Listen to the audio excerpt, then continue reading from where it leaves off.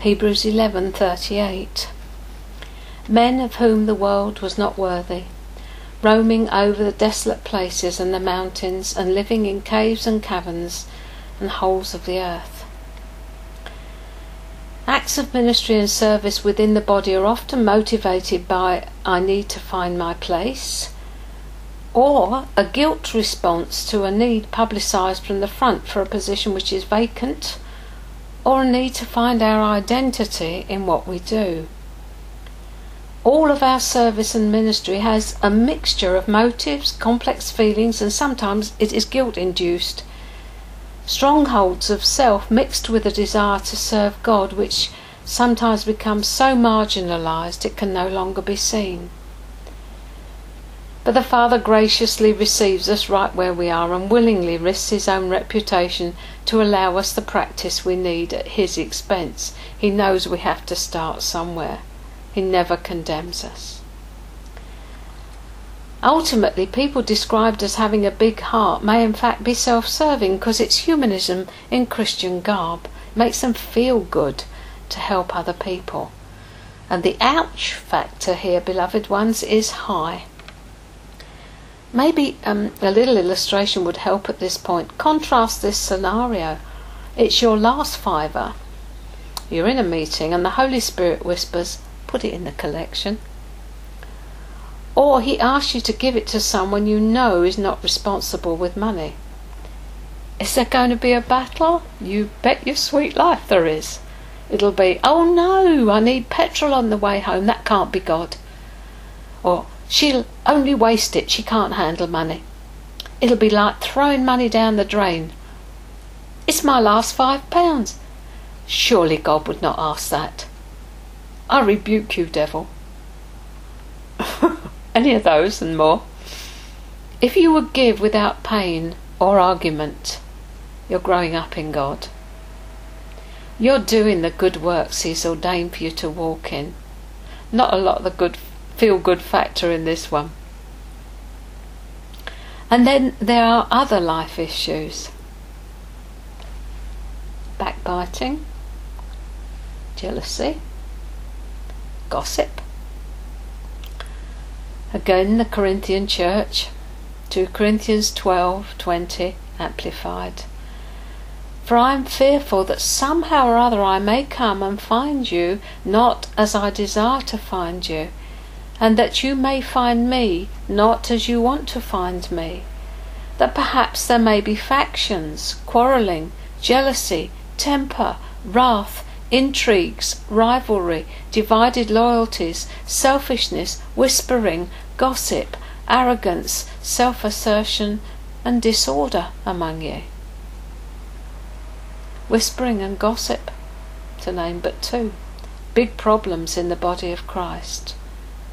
Beloved, if people would only realise that as they speak about others, God hears. Paul doesn't want to have to bring correction to these believers. He wants to come with gentleness and love. But if they refuse to grow up, he will have to bring his authority to bear.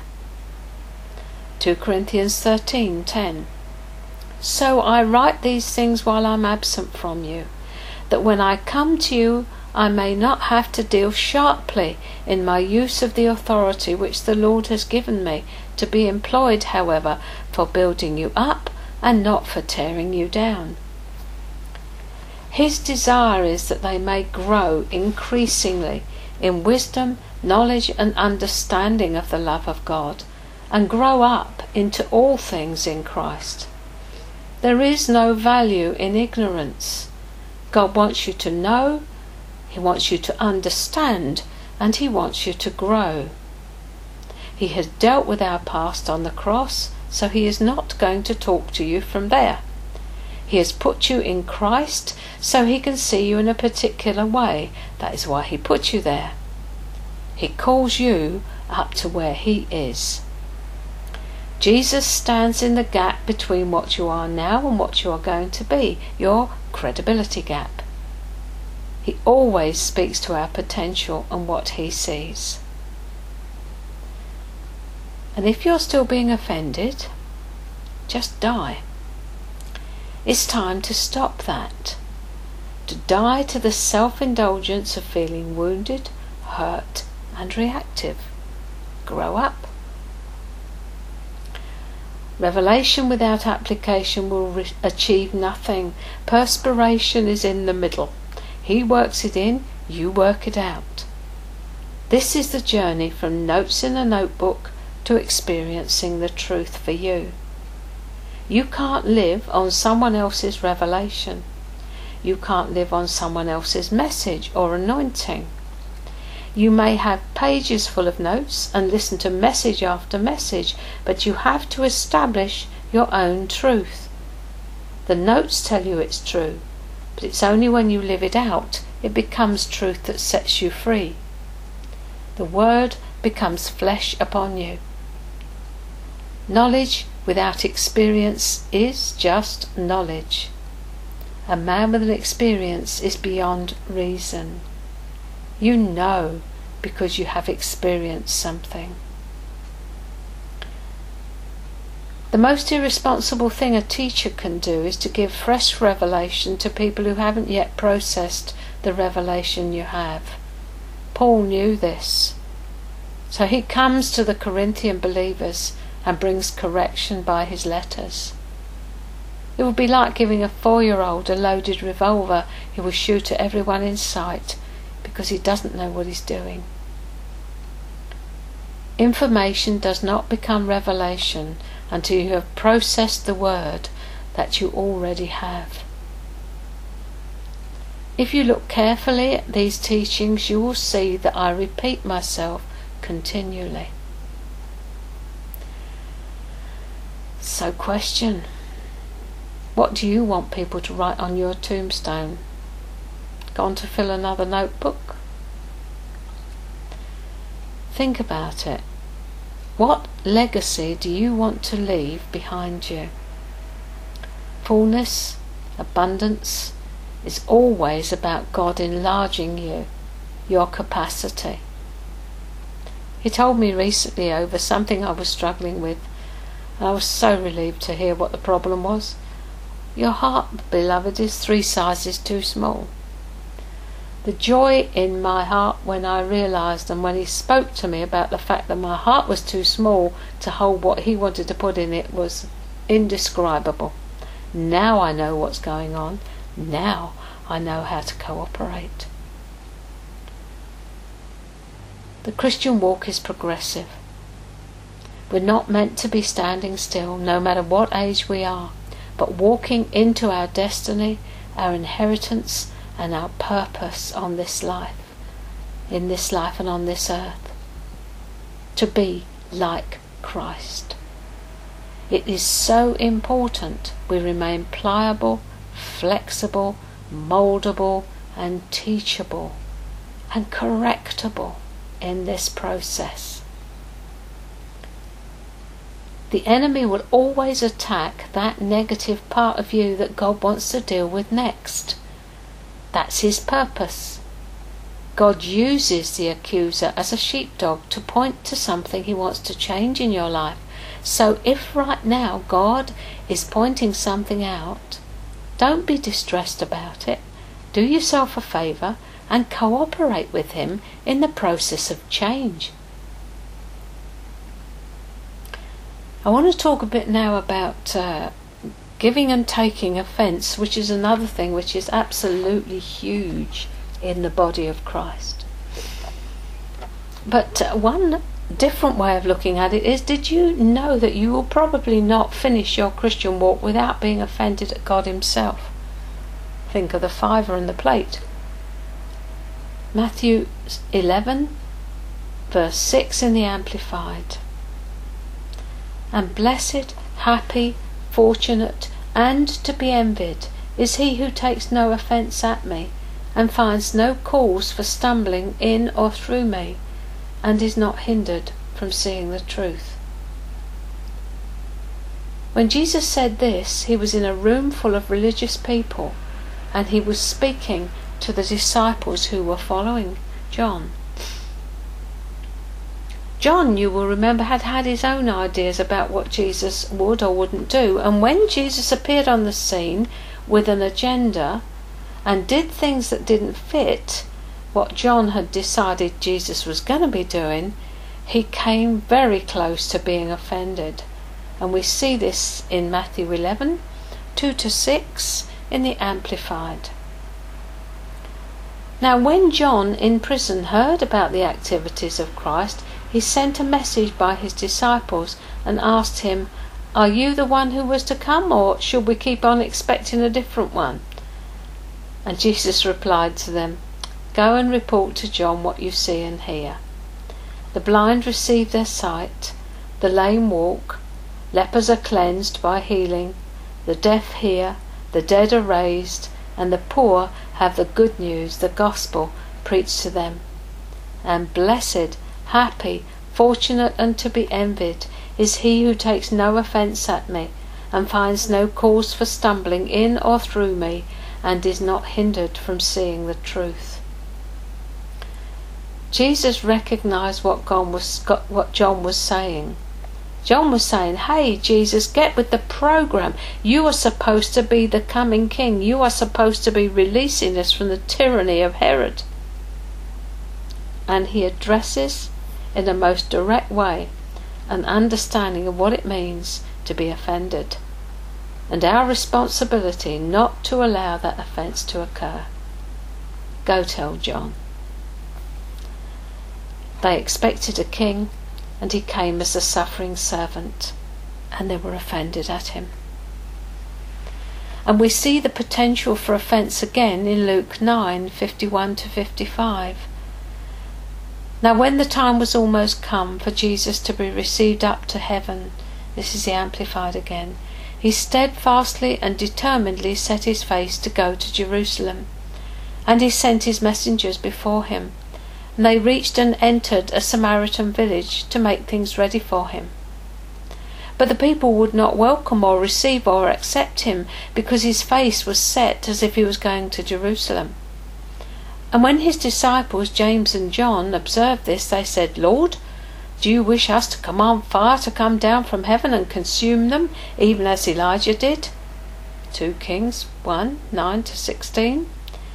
But he turned and rebuked and severely censured them. He said, "You do not know of what sort of spirit you are." The disciples here are offended. The people are not welcoming Jesus as they think they should, and they've taken offence on his behalf. As a result, they want to call fire and judgment down on the people whom Jesus came to save. The disciples were probably nursing past offences. These were Samaritans, they were in unforgiveness, and this was the last straw. Let's have some judgment here, Jesus. We'll call down fire, never mind all this love stuff. In turn, Jesus appears almost to be offended at them, and he responds, "You do not know what spirit you are." Paid on. Lads, spotty adolescents, boys, grow up. However, Jesus didn't embrace the offence. He recognised that it existed and immediately dealt with it, so that none of them carried it any further. He rebuked them and censured them as part of their growth process. How many of us can embrace the rebuke or censure of God without being offended, I wonder? God uses misunderstandings between us as individuals as an instrument to teach us something. In these circumstances, we can either choose to be offended or release the offender. There are many, many opportunities to be offended in the body of Christ. If we consider the various combinations of both giving and receiving offence, the possibilities become limitless, and occasions for taking offence continual. We must therefore learn to have the proper response if we're to live above offence. Consider this. God intends us to have our minds renewed while we are here on this planet. And possible offence towards him lies in our answers to the following questions. How could this process of God possibly offend me? Put the fiver in the plate. What aspects of my life does he intend to make new, and how much disorder, how much turbulence am I willing to endure in the process of that renewal? He offends our minds to get to our heart. And he requires us to surrender all past, present and recurring offences. Let them go. Love keeps no record of wrong. A recurring offence is when you say, you always do, you always say that. It is something specific and recurring. Are you willing to surrender past, present and recurring offences and to be free from taking offence? The kingdom is about complete transformation of our total personality. Can you envisage the possibility of the Lord doing something in that process that you would not understand or which would attract your disapproval? Put that fiver in the plate. Offence enters through your mind and attitudes. There's a gateway here. How much offence have you allowed through your gate? If Jesus said offences will come, how are you preparing your mind and emotions and will to respond to those offences? Luke 17:1 in the Amplified, it's 1-5 actually. And Jesus said to his disciples, temptations, snares and traps set to entice to sin are sure to come, but woe to him by or through they come. It would be more profitable for him if a millstone were hung round his neck and he were hurled into the sea, than that he should cause to sin or be a snare to one of these little ones, lowly in rank or influence. Pay attention and always be on your guard, looking out for one another. If your brother sins, misses the mark, solemnly tell him so and reprove him. And if he repents, feels sorry for having sinned, forgive him. And even if he sins against you 7 times in a day and turns to you 7 times and says, I repent, I'm sorry, you must forgive him. Give up resentment and consider the offence as recalled and annulled. The apostles said to the Lord, increase our faith, that trust and confidence that springs from our belief in God. Paraphrased, the disciples are saying, help, you're hitting us right where we live. Lord, increase our faith. Would you identify with this downward spiral? As the result of taking offence, we experience a measurable increase in agitation, irritation, moodiness, touchiness, and becoming increasingly impossible to please. We are then inclined towards collecting more offences. We wait for or anticipate the next broken promise, lie or disappointment which proves and reinforces the offence. We develop a negative perception of life, so we question and re-examine people's opinions and statements, even those which are simple and well-meaning. All this turns us in on ourselves.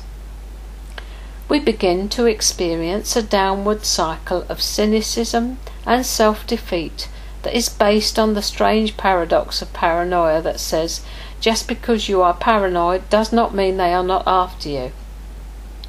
We begin to inhabit the world of suspicion.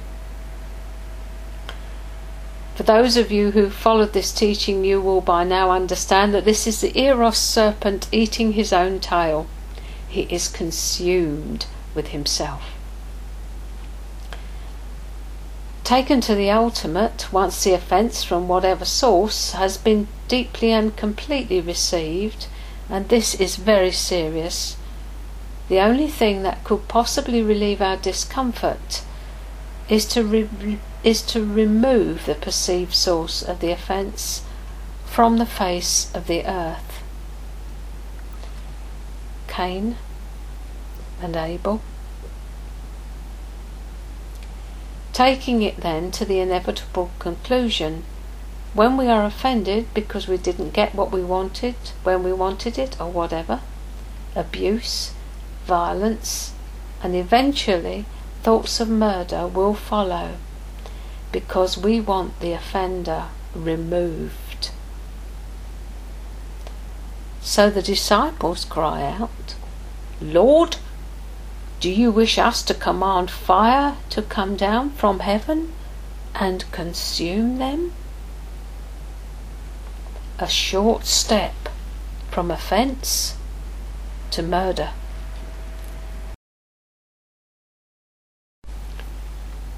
If you leave a negative like offence unattended, opposition will attach itself to it, and your life will become wretched as something dies inside you. And believe me, everyone around you will detect the smell. It's death. You're going rotten from the inside out. Maybe you're prone to take offence easily, to feel rejected and cast aside.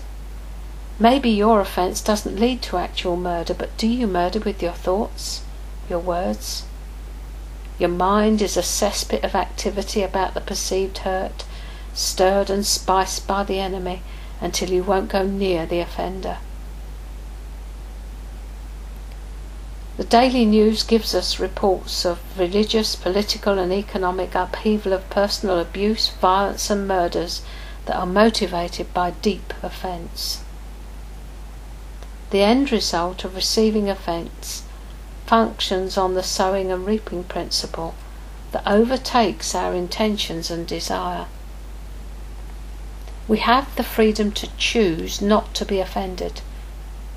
We do not have the freedom to choose the consequences if we do not take and make that choice.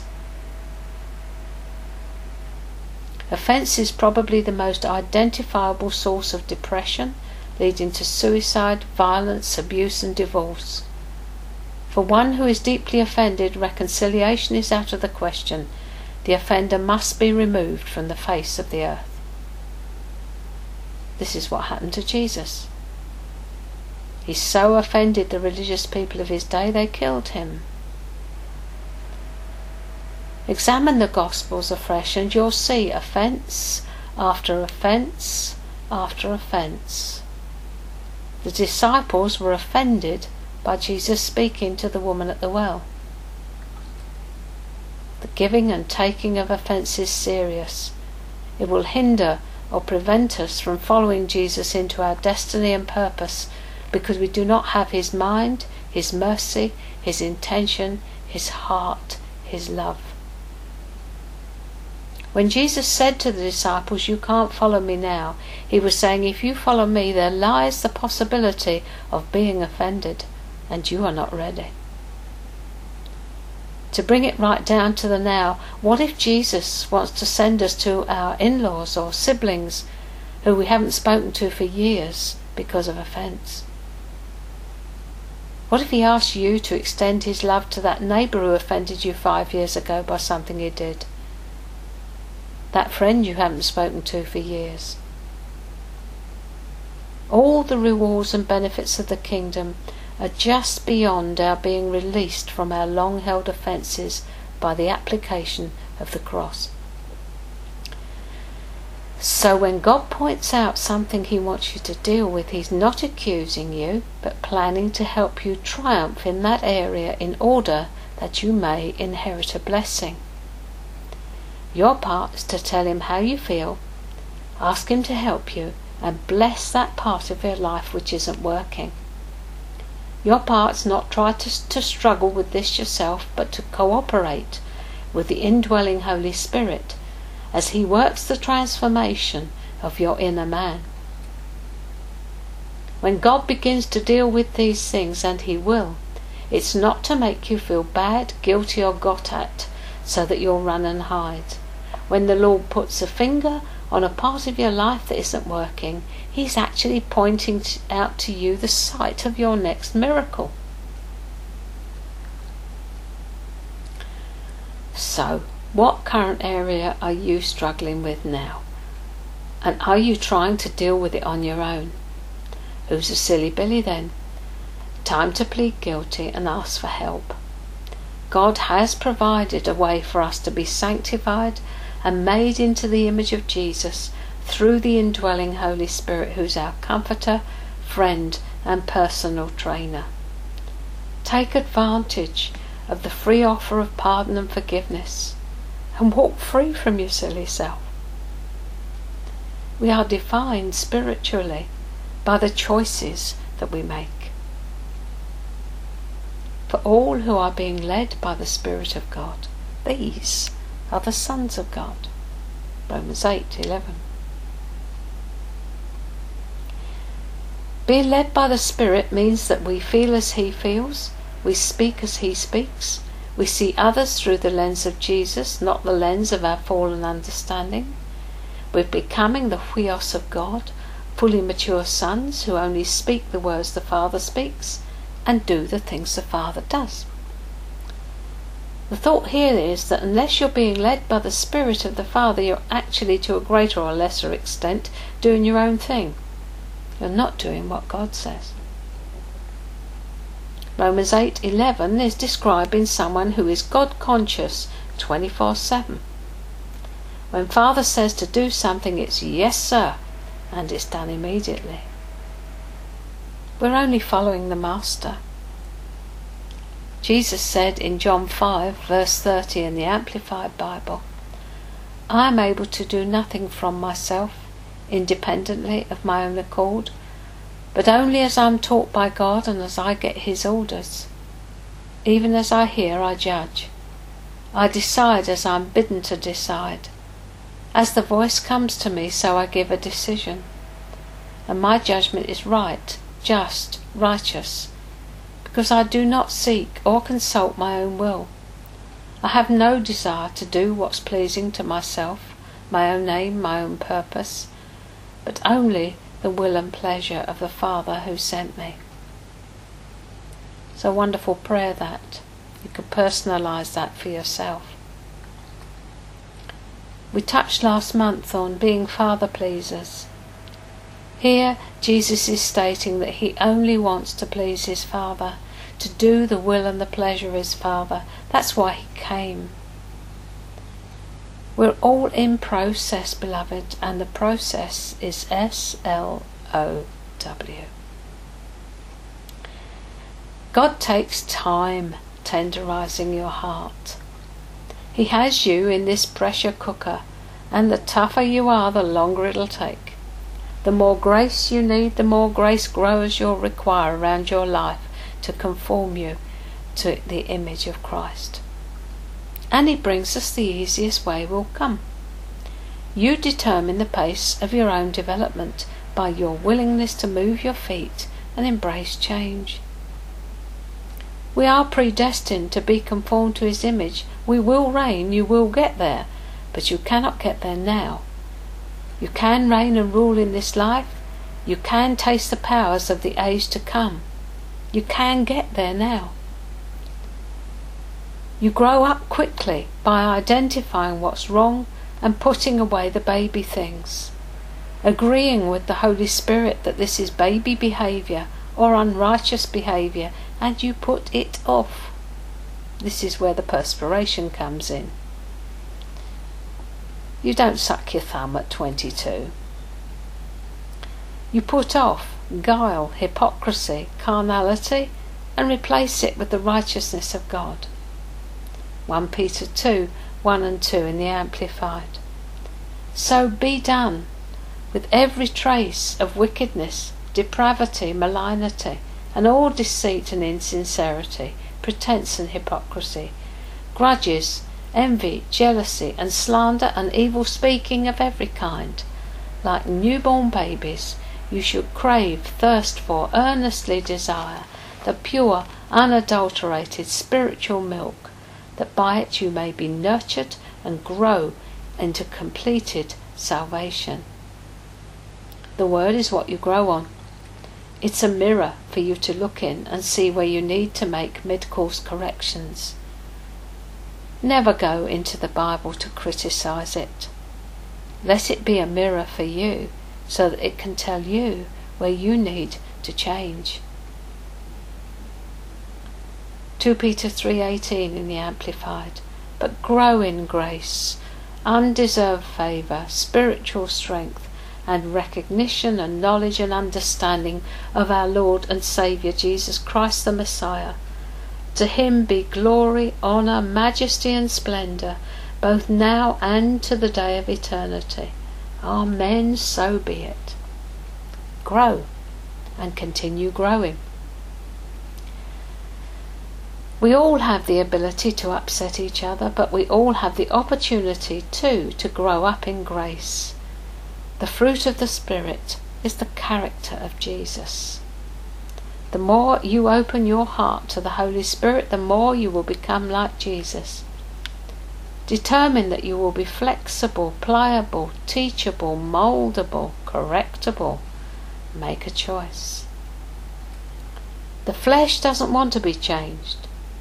It will scheme to be able to remain untouched. It will whine. It will throw a pity party and seek sympathy. Don't listen to it. The inner man of the Spirit doesn't whine when the flesh is put under pressure. He is energized, happy, diligent, and ruthless towards the enemy. The inner man of the Spirit loves the nature of God and is excited and blessed at every opportunity to be like him.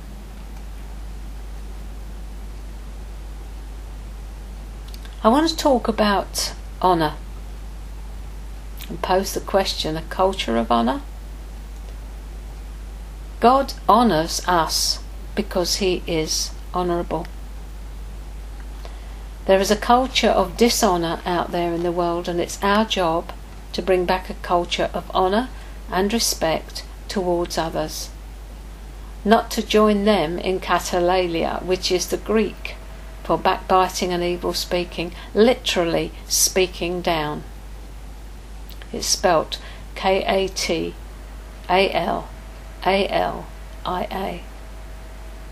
To talk down. A definition of honour is to show respect, admiration or tribute. The culture in which we currently live is a culture of dishonour. When I was a child, we were taught to rise from our seats when the teacher entered the room, and at home to rise when an older person entered the room, and to give up our place on the train or bus to an adult. There was a culture of honour. Where did it come from? Leviticus 19:32. You shall rise up before the grey-headed and honour the aged, and you shall revere your God. I am the Lord. 100 years ago this was a godly country, but as many of you may know, you can lose in one generation the legacy of the past, and somewhere along the line in this country we've lost this culture of honour. We have a culture of I was here first, regardless of age or importance. I have been physically pushed and trodden on by a man who wanted the place I was occupying, and that in a church setting. Within the Church of Christ, honour is lacking. Beloved, it ought not to be so. We are citizens of another kingdom, a kingdom where God gives honour because he is honourable. If we therefore name ourselves as being of Christ, we need to rethink how we see ourselves and those around us and begin to honour them. We are not to push to be first. We are to stand back and allow others to go first. We are representatives of a royal family, and as royalty we should conduct ourselves differently. 1 Samuel 10:25 New American Standard. Then Samuel told the people the ordinances of the kingdom, and wrote them in a book, and placed it before the Lord. And Samuel sent all the people away, each one to his own house. There is a particular way that the children of a king should behave. God has set authority within the body of Christ. Honour is due to God, given by God, and expected by God from the citizens of his realm. 1 Timothy 5:17. The elders who rule well are to be considered worthy of double honour, especially those who work hard at preaching and teaching. 2 Timothy 2:20. Now in a large house there are not only gold and silver vessels, but also vessels of wood and earthenware, and some to honour and some to dishonour. Therefore, if anyone cleanses himself from these things, he will be a vessel for honour, sanctified, useful to the master, prepared for every good work. Ephesians 6:2. Honour your father and mother, which is the first commandment with a promise. The whole idea that some deserve more honour than others seems to some to be unfair. However, a kingdom mindset is completely different. It's difficult to read the Bible without being exposed to the culture of submission, with levels of honour and authority clearly set out. We've heard quite a lot in this day of the younger generation being the ones upon whom the anointing is going to fall for the next revival. However, when God refers to a generation, he includes all, the youngest to the eldest. He doesn't single out the young or the old for a particular anointing or service, so something is wrong here. And some church groups have a culture of the young. God sees one generation, old to young. As the generation joins hands, each properly honouring the other, we will see Malachi 4:5 and 6 come to pass. Behold, I am going to send you Elijah the prophet before the coming of the great and terrible day of the Lord. He will restore the hearts of the fathers to their children, and the hearts of the children to their fathers, so that I will not come and smite the land with a curse. This passage makes it clear that as the generation joins hands, fathers or older ones with the younger, the curses over our land will be broken. God is raising up fathers and mothers in the faith right now. It's called an apostolic move. These people are not young. Life lived has a way of imparting wisdom which is required if we are to mature and pass on that maturity as a legacy to the next generation, which will not be lost. And the young need to heed, understand and honour the wisdom of the old, and the elder need to honour the younger by listening to them. God does not intend, nor did he create us to have a generation gap. This is a myth created by the enemy to divide families and nations in order that he may rule. The Bible intentionally gives more honour and respect to the elderly, but our culture disempowers them. The wrong spirit is influencing us both inside and outside the church. When the kingdom is present inside us, honourable behaviour becomes natural to us. The kingdom is within us. We give honour to all men, not just because they deserve it, but because we are honourable citizens of the King. 1 Peter 2:17. Honour all people, love the brotherhood, fear God, honour the King. Honour of others is not dependent upon how others treat us. We do not give like for like. We honour people because we are honourable. For a Christian, honour is a condition of the heart, not a product of our environment. Honouring someone does not mean that we agree with them. It means that we value them as people who have been created in the image and likeness of God, people who are valuable to Him. In Christ, everyone has an equal vote, but not an equal voice. God has ordained His structure of leadership. When honour returns, control must leave. Many of us have suffered at the hands of insecure, controlling leadership. Honour facilitates the flow of life in the kingdom. Honour is an issue of the heart. Honour is humility in action. Honour is a matter of the heart, and it requires us to make an honest assessment of the value of others and a choice to focus on that above ourselves. Someone once described arrogance like this: arrogance isn't thinking too much of yourself, but thinking too little of others. Jesus told us that anyone who wanted to be in His kingdom must become a servant. Matthew 20:27. And whoever wishes to be first among you shall be your slave. Leadership is servanthood. We are among you as one who serves. Luke 22:26. But it is not this way with you, but the one who is the greatest among you must become like the youngest, and the leader like the servant. The Bible often describes people as the least or the greatest. There are people whom God has elevated above others, and they have something we need. Just as Elisha recognized he needed Elijah's mantle, so we have much to receive from those who have gone before and beyond us. We show this by honouring them, not by making an idol of them or setting them on a pedestal.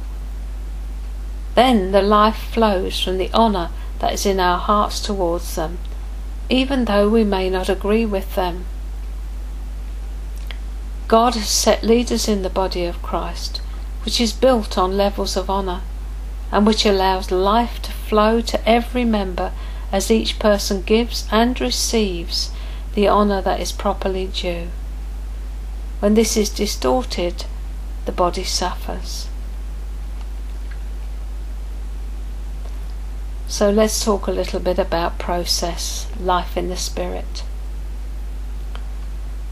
Life in the Spirit is not about avoiding tough situations. It's about making a profit from them. It isn't about putting on the boxing gloves and taking on the opposition. It's about drawing into the person and work of the Lord Jesus Christ through the indwelling Holy Spirit and living there, in the space that God has created for you, next to Him, living in my space. It's about developing 101 pounds pressure on the inside to 100 pounds pressure on the outside. That's all you need to tip the scales in your favour. Just 1 pound. In this process of enlargement and growth, God's grace towards us is both His protection and His patronage, as we work through the issues of righteousness and Christ-likeness on this journey of discovery. Life in the Spirit is brilliant.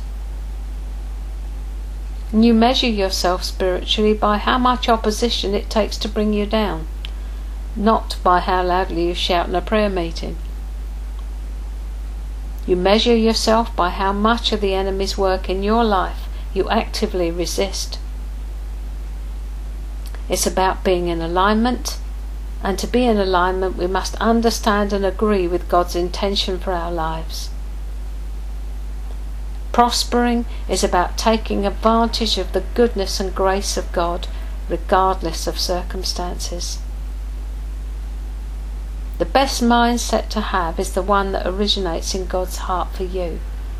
And if you're getting rid of a mindset, be sure you replace it with a better one, because the enemy loves a vacuum. Let this mind be in you. Philippians 2:5, New King James Version. Let this mind be in you, which was also in Christ Jesus. You can only replace a mindset with a mindset. Your mind must no longer be a playground for the enemy. It needs to be a place of worship. It needs to be a place of power. We need to start walking in line with our own human footprint in order that we achieve the things that God wants us to achieve, that we no longer waste our time on things that have no eternal value. Beloved, don't let life pass you by. Find out what the will of God for you is and begin to draw that to yourself. You get intentional by realizing you only have one life to live. You don't know how long that will last. So you determine to squeeze every ounce of wisdom and revelation in the knowledge of Him out of every moment He gives you.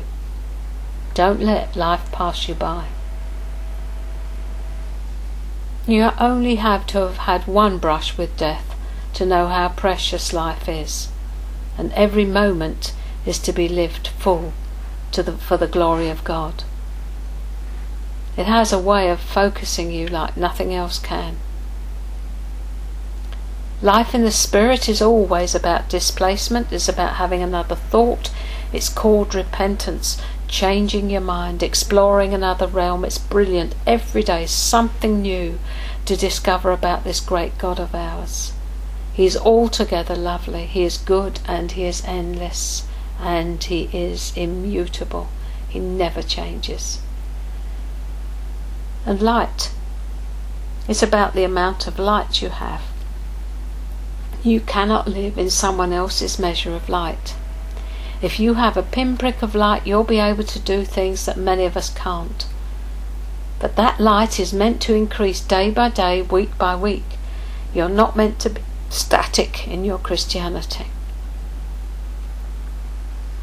God holds us accountable and responsible to live in the light we have, not in the light we do not have. So this puddle of light should be increasing all the time. What I could think last week, I can't think this week because I stand in more light. Ignorance is not a virtue, and mediocrity is not part of our inheritance. Whatever we do it as unto the Lord. There's no difference between secular employment and our Christian walk. It's a myth. You're a Christian in or outside the church building because Christ is in you. Mother Teresa had a personal, life-transforming revelation of Jesus' cry from the cross, "I thirst." As a result, she spent her life caring for the poorest of the poor, quenching the very thirst of Jesus Himself. This was the motivation behind all she did. It moved her each day to labour. She did what she did as unto the Lord. Colossians 3:17. Whatever you do, in word or deed, do it all in the name of the Lord Jesus, giving thanks through Him to God the Father. We're not all called to be a Mother Teresa, but we are all called to do whatever we do in the name of the Lord and as unto Him. This will transform ordinary, mundane, everyday life into an adventure in Christ, doing everything as unto Him. Attitudes, motives, doing what we do well to the best of our ability. We walk by the design, purpose, and absolute intentionality of God. We are here to demonstrate the glory of God upon the earth. We are not normal people. We are a race apart with a different Father. We share His glory and distribute it wherever we go and whatever we do. This does not mean that we take ourselves into a monastery or all become nuns or some sort of elite group. It means that we go out there into the world and change the atmosphere by our very presence, because we are glory carriers. We are life changers. We're the bride of Christ. We're His body. The head has risen and He's left His body on earth to complete the job. It's our inheritance and our right to carry the glory. Mediocrity and glory cannot cohabit.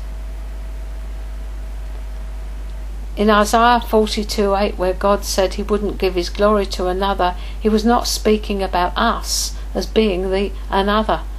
He was speaking about the enemy. Graven images, that's the one he will not share his glory with.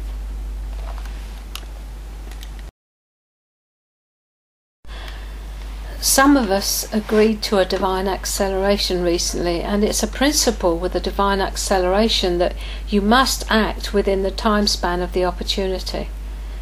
When the opportunity of a lifetime comes, you must make sure that you act within the lifetime of that opportunity. So we need a spirit of wisdom and revelation.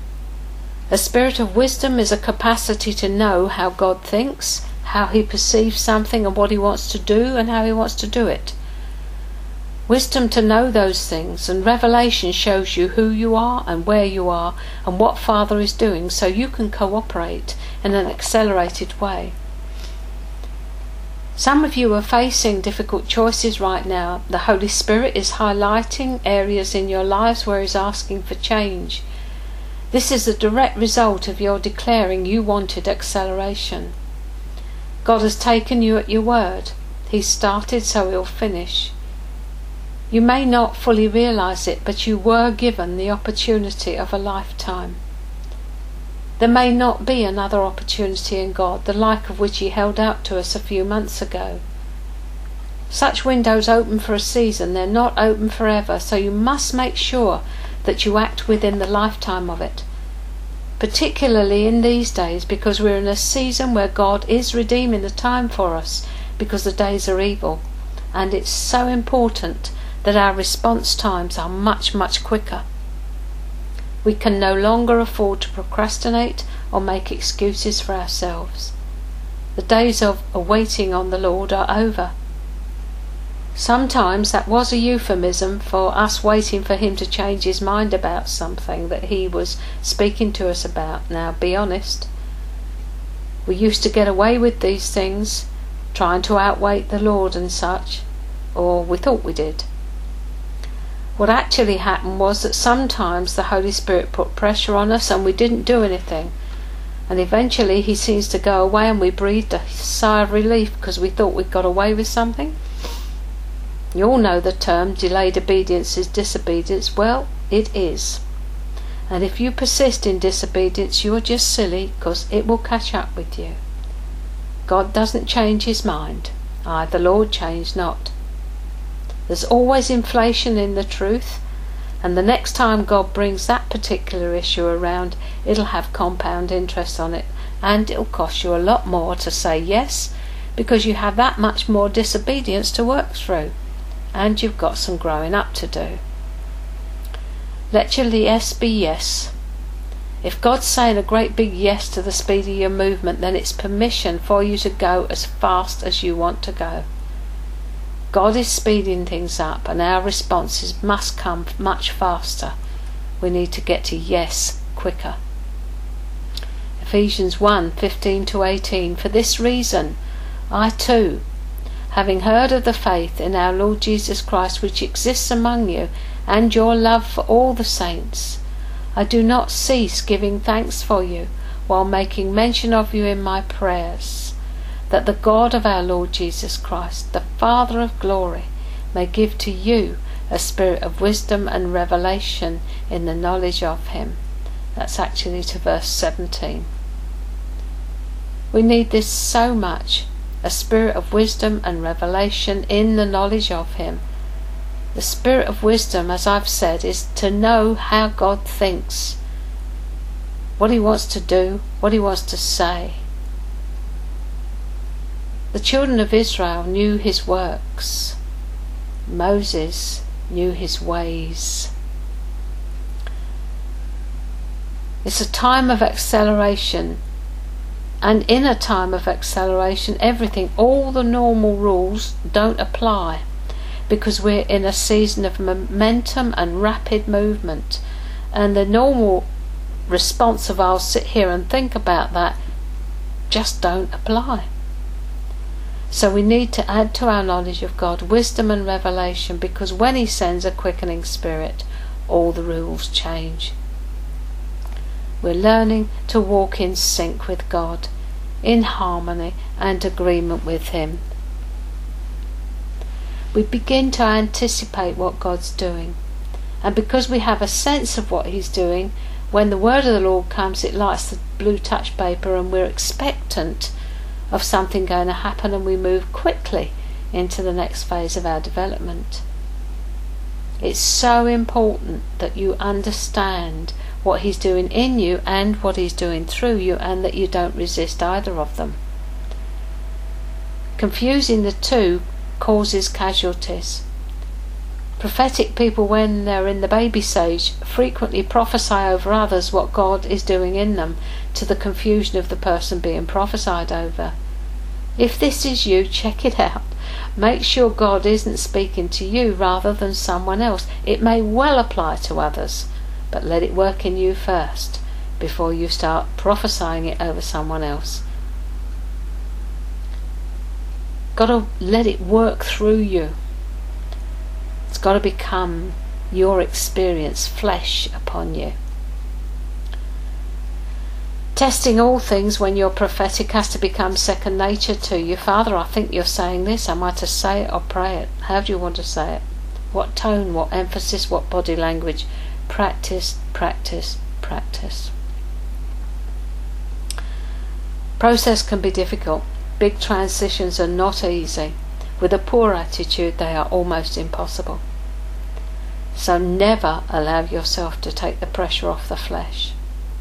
His love gives us so much room to enjoy life as we grow and change. His mercy and grace are unbounded towards us. Grace is God's rubber room. We walk in, bounce off the walls, and then walk out the other door. Grace is the power of the risen Christ within you to accomplish that which he purposes in and through you in partnership with him. An awareness of the grace of God is a necessity.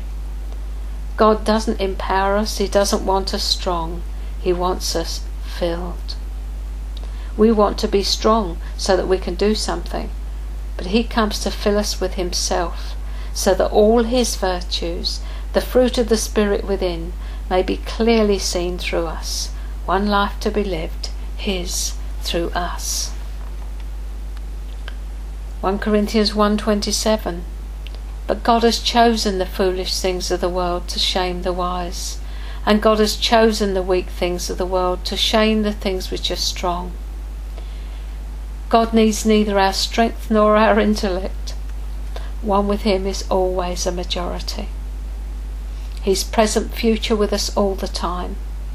He looks at what he sees, not what you see, your insecurities and your inabilities. He'll never speak to your personality, only to your persona. If he sees you as an Esther, he won't speak to you as someone who's suffering from low self-esteem. We have a need to be renewed in the spirit of our mind, in order that we can come into alignment with how he sees us, what he plans for our lives, and move into that. This is that which was spoken of. There is a future and a hope for you in God. There is not a future and a hope outside of him. So let your yes be yes to him, and your no be no to the world. Going back to where we started then, many Christians are held up in their walk of faith because they don't actually know the essentials of the Christian walk. It's essential that we know what we know, believe what we believe, and live in the good of it. That we know and are able to give a reason for the hope that lies within us. 1 Peter 3:15.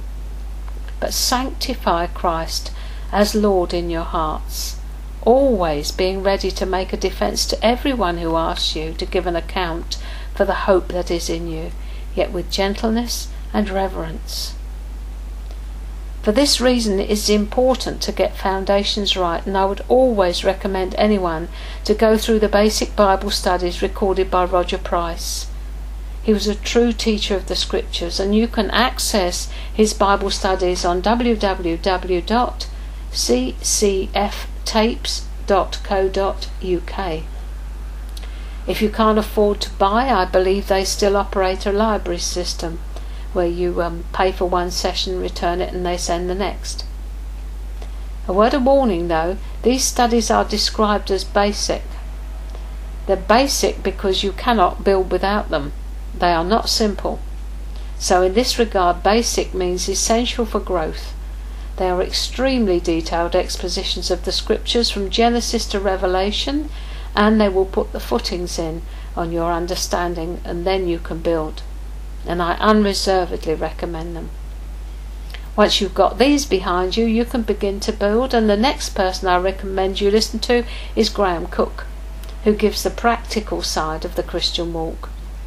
With the input of these two men, you will have a firm foundation upon which you not only grow, but become an instructor of others. So be blessed. And to finish now, beloved, a prayer. You might feel that you want to pray this one. Father, thank you for the blood of Jesus. I have been impacted today by the truth and reality of what you've said, and particularly, please fill in your own blanks here. I confess, Father, that I've missed the mark in these things, and I ask your forgiveness. Thank you, Lord, that in Jesus I can receive not only forgiveness but cleansing. I now choose to lean my whole person into your Son, my Lord Jesus Christ. Take me into yourself. Do in me what I cannot possibly do for myself. Cleanse me, renew me. I know that in this process there is life and freedom, not guilt or condemnation. Send me to those for whom you have died. I ask you to do this in Jesus' name. Amen. Guys, thanks for listening. In November we will look at the positive aspects, our instead ofs, when we look at the risen life. And if you weren't at the meeting, I'll just run some questions by you for meditation for you to think about. Next month's is outrageous love. Questions for meditation then. Number 1. Do you struggle with accepting who you are in Christ? How easy do you find it to trust in all that the Father has provided for you in Jesus? Do you know and understand what He has provided for you?